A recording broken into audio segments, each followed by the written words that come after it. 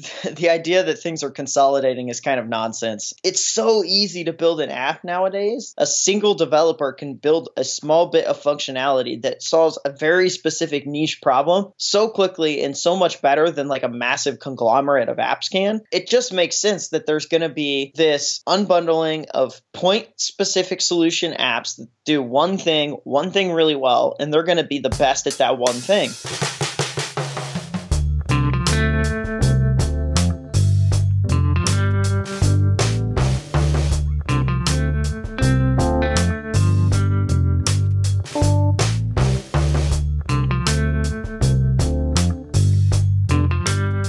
Welcome to SaaS Open Mic by Chartmogul. I'm Ed Shelley. This is a conversation I've been excited to bring you for a long time. This week on the show is Wade Foster, co-founder and CEO of automation platform Zapier. Zapier, which is not pronounced Zapier by the way, I made this mistake, was founded in 2011 by Wade and his two co-founders, who saw a growing need for a scalable way for services to talk to each other on the web without the need for writing code. Zapier went through Y Combinator back in 2012 and then went on to raise just $1 million before growing to become cash flow positive with over 25,000 paying customers and now nearly 40 remote employees.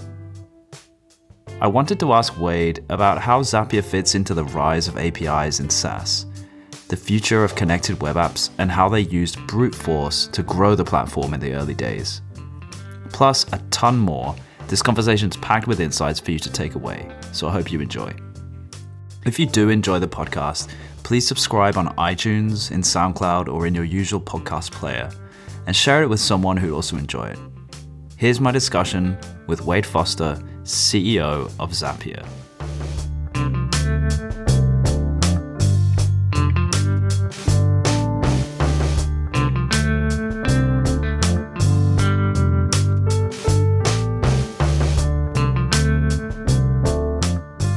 So Wade, thanks so much for joining me on the podcast. It's great to have you.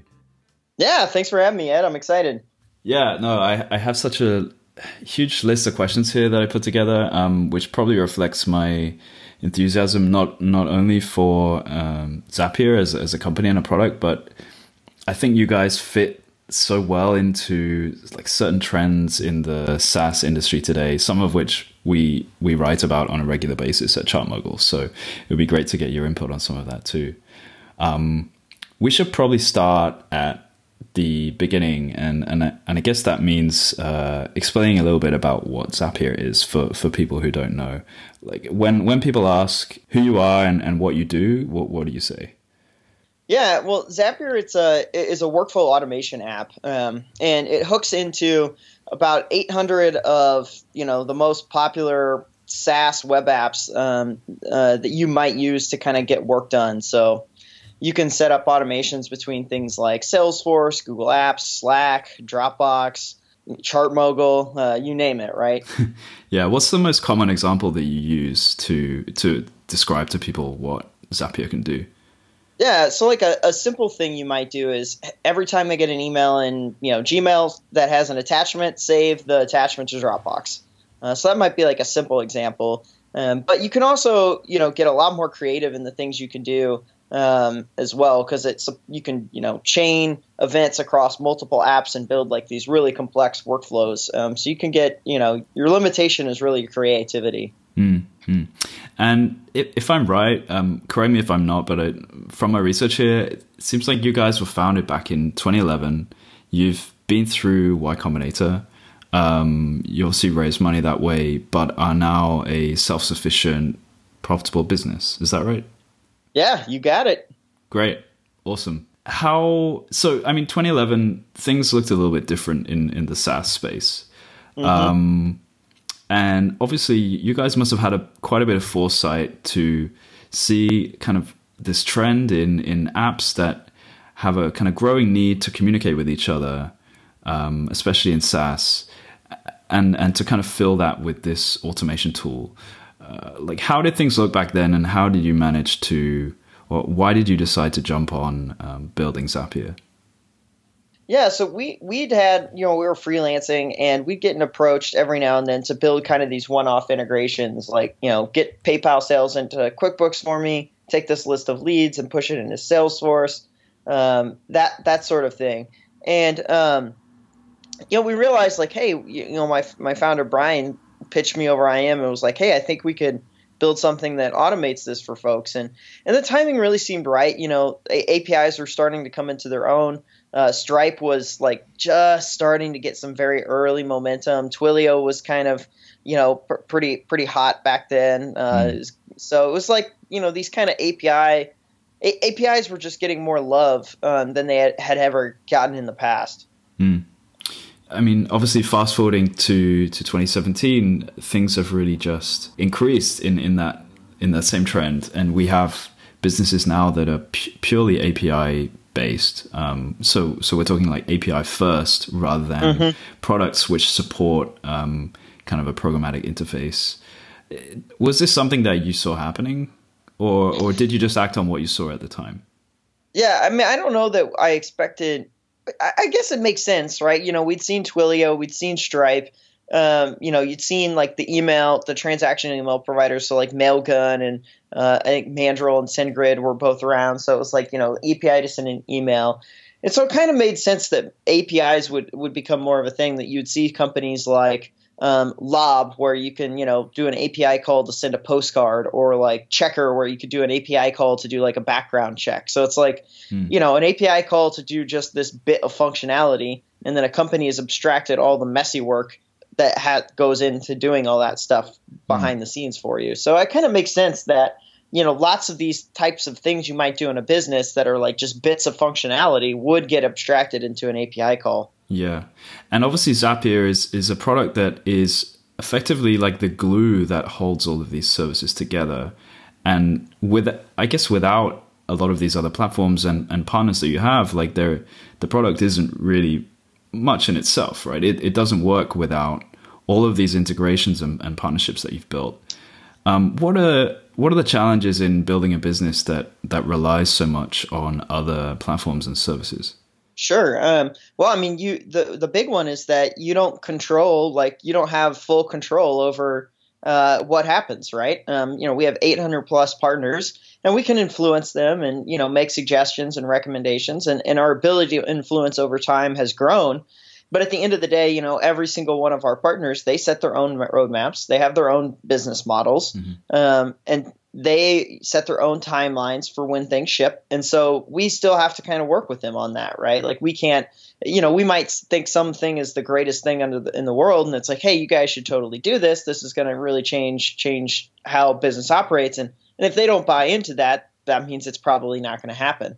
So that's a challenge, and of course we have to deal with quality issues and things like that, where APIs, versions change and, quality might degrade and things like that. So we have a bunch of alerting and monitoring in place to make sure that, the quality of all the things you're doing on Zapier stays super high. Yep.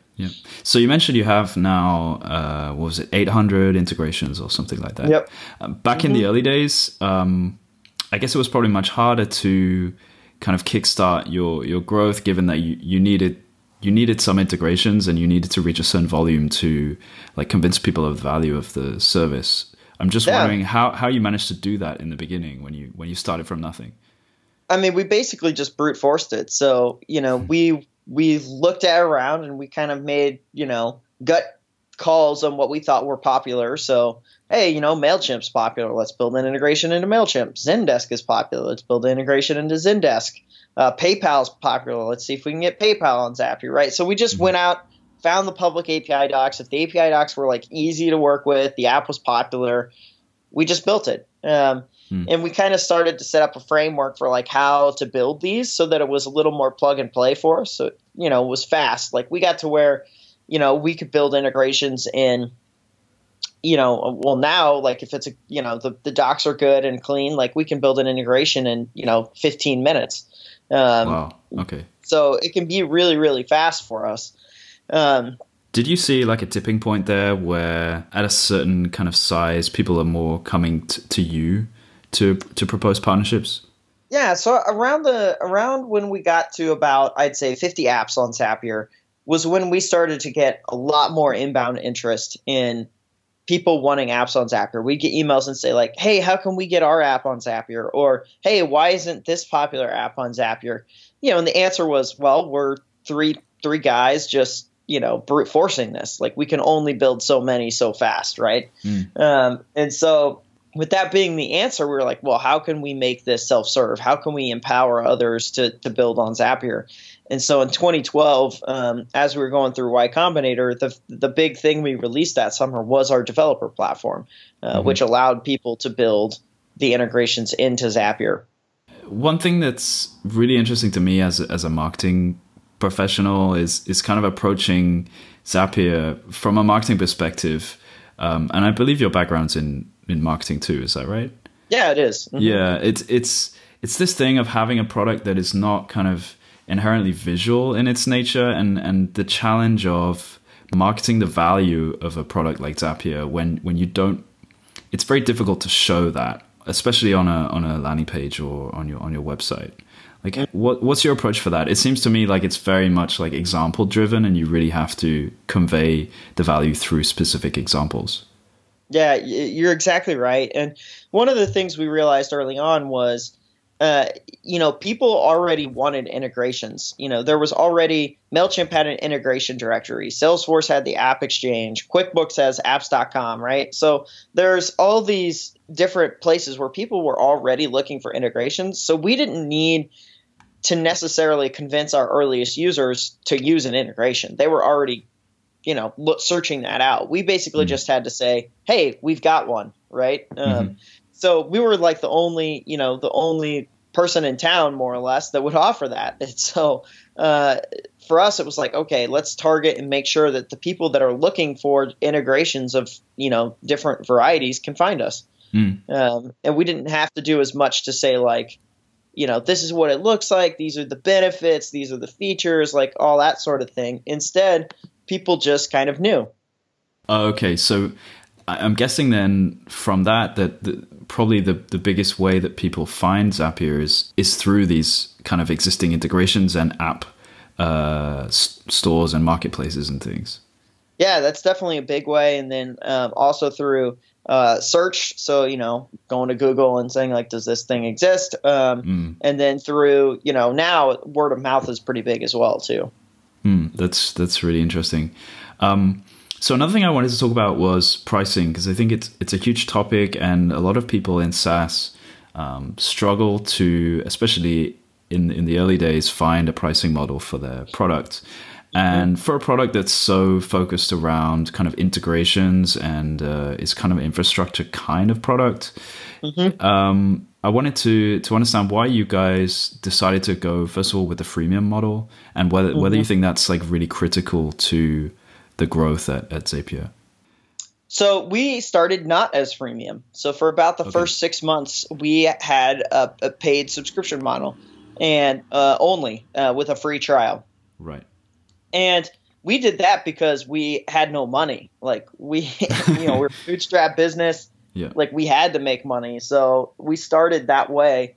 After we went through YC, we kind of revisited it because we were able to get a little bit of money in the bank, and we're like, okay, maybe freemium is something that could work for us.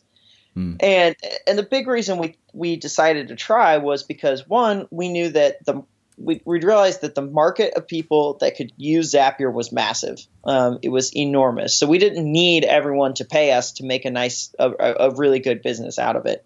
And two, freemium really allowed people to get in and play with the product and try and figure out what they wanted to use it for. Because Zapier isn't always a thing that you can figure out right away, the very first thing. Sometimes you have to figure out, what's the use case that I want to use? How do I set this up, right? Like you got to figure out how to plug it into a few other pieces. Yeah. So while it's easy to do that stuff, sometimes it needs that kind of creative spark before you get started. And freemium really allowed people to do that.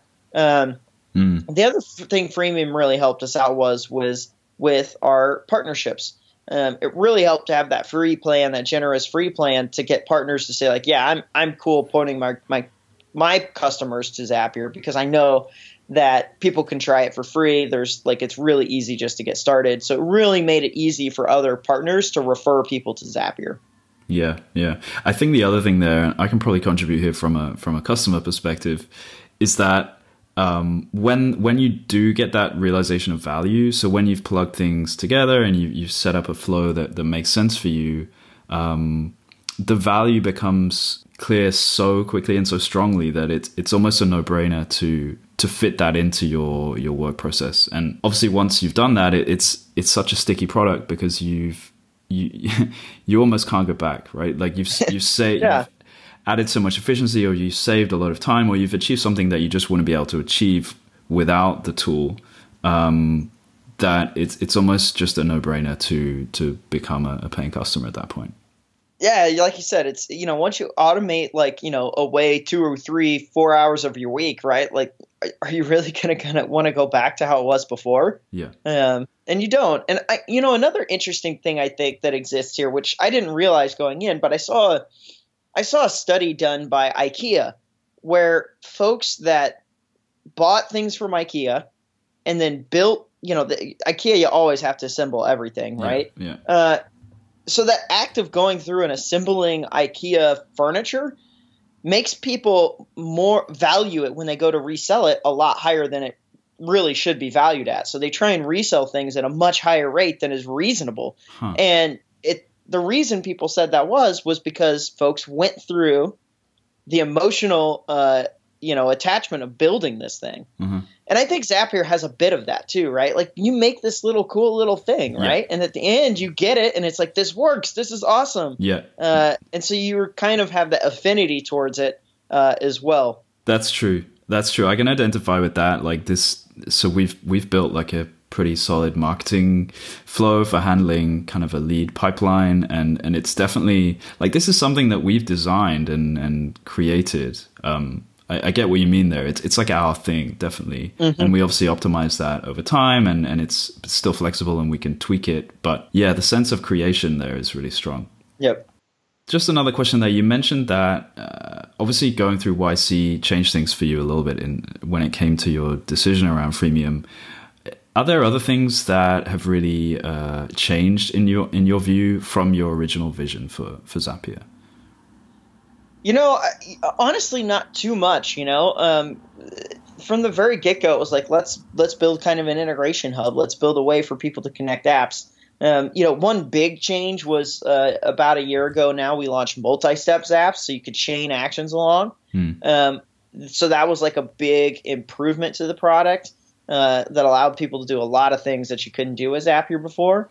But that was more of an evolution of the product and less of a, we didn't expect this to happen sort of thing. Yeah, yeah.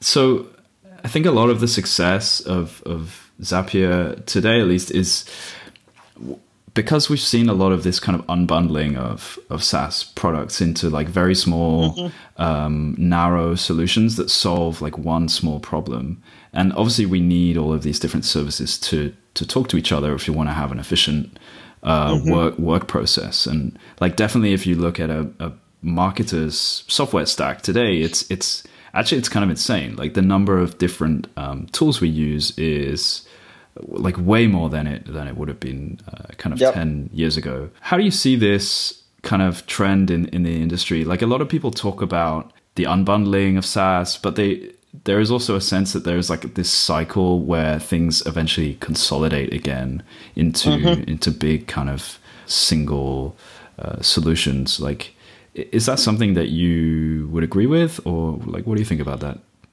I think the idea that things are consolidating is kind of nonsense. Like in one or two situations, there is some consolidation, but on the whole, like it's so easy to build an app nowadays. Like the tooling is so good that a single developer can build a small bit of functionality that solves a very specific niche problem so quickly and so much better than like a massive conglomerate of apps can, that it just makes sense that there's going to be this unbundling of point-specific solution apps that do one thing really well, and they're going to be the best at that one thing.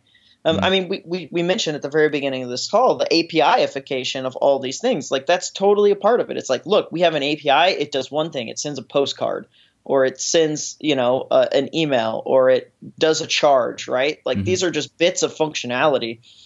And I think when you look around, especially in small businesses, I think, enterprise software is a different ball game where like the bundling does make sense to a degree. And I understand why they're looking for it. But in small business and in mid-market business, people they don't want these massive tools. They want one thing. Like it's like, I just need to send an email to a customer. I just need to be able to text them when this happens, right? They don't want to add like a lot of complexity to their life. They really just want that one thing that can really do and allow them to get their messaging across to customers, or something like that. And I guess like a selection of well-targeted small solutions is always going to be a much better fit for people than a large suite of applications that probably like 70% of which are not designed for that person's specific problem. Yeah, exactly. I mean, that's the challenge, as you start to get bigger and bigger, as you start to add multiple product lines. But,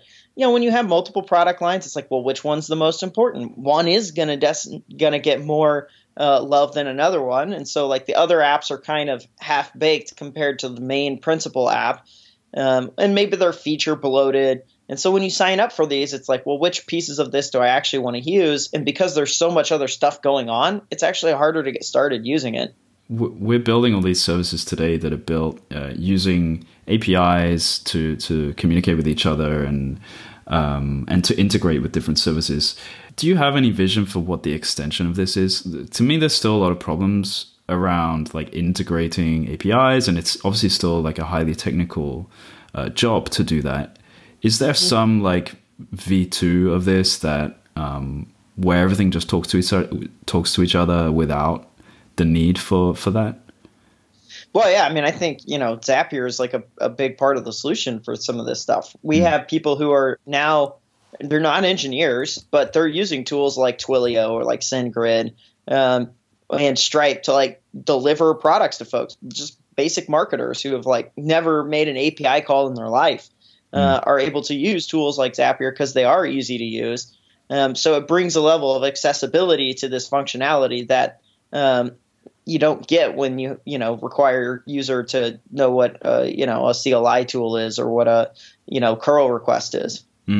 I guess there's another part to this as well, which is the companies that are like building products today can much more easily become platforms through Zapier and through integrating with yourselves, right? If it's almost expected today that any product has like a whole suite of integrations to connect the other services that you use. In fact, it's almost not feasible to launch such a product without that. I might argue, but that's kind of a separate case, I guess. Is that how you think about this? Yeah, I mean, it really is tough. When you are building like your new app and it's very point specific and it does one thing really well, you really do need to hook into a slew of apps that your end user is going to be using in their workplace. I think we've all seen studies of, average small business, is using something like a dozen plus apps in their line of work already. And, if you can't hook into that existing tooling that they're using, those existing workflows, it's going to make it harder for you to get adoption for your app. Yeah. Yep. I'm aware that we're a little short on time, so I'm going to just jump a little bit here. Obviously at ChartMogul, we're fairly obsessed with metrics and specifically those around SaaS and subscription businesses. I would love to know what you guys use at Zapier, or what kind of metrics you use to measure internally the success of the product. Yeah, we're looking at a handful of things on a weekly basis. We're tracking our weekly sign up rate, to make sure we're driving new folks to the product. We're tracking our activation rate to make sure that those people are becoming engaged with the product.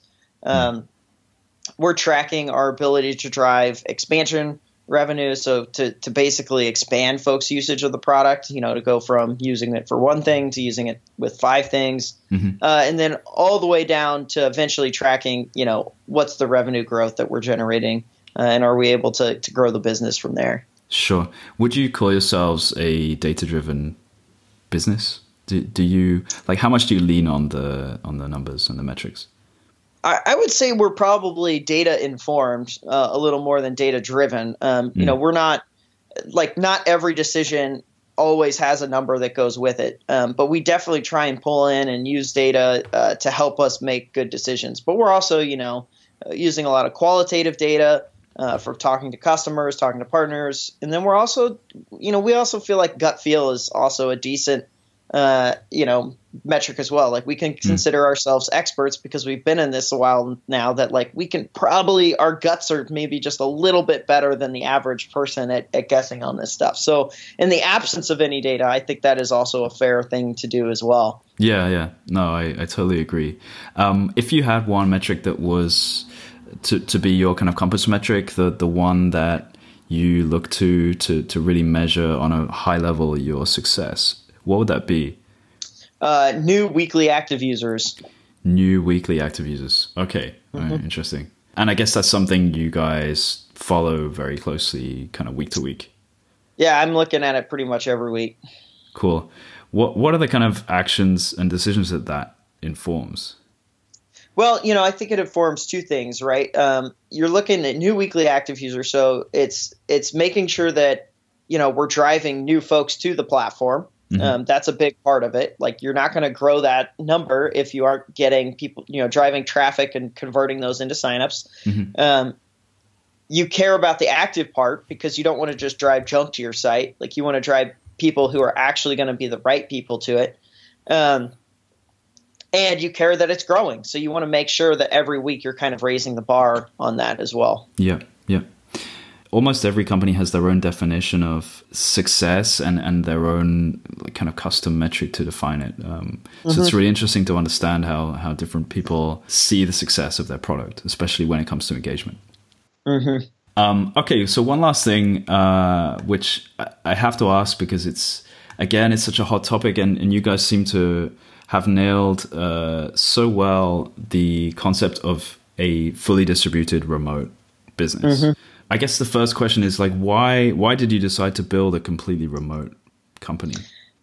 Well, it was mostly out of necessity. So, when we started Zapier, we were in Columbia, Missouri. We had no money. And, it started as a side project. It was a nights and weekends thing. And so, out the gate, we were just working on Zapier whenever we could, wherever we could. And so we got good at working this way. We got good at working through pull requests or through Trello cards or through chat. And so it became pretty natural for us.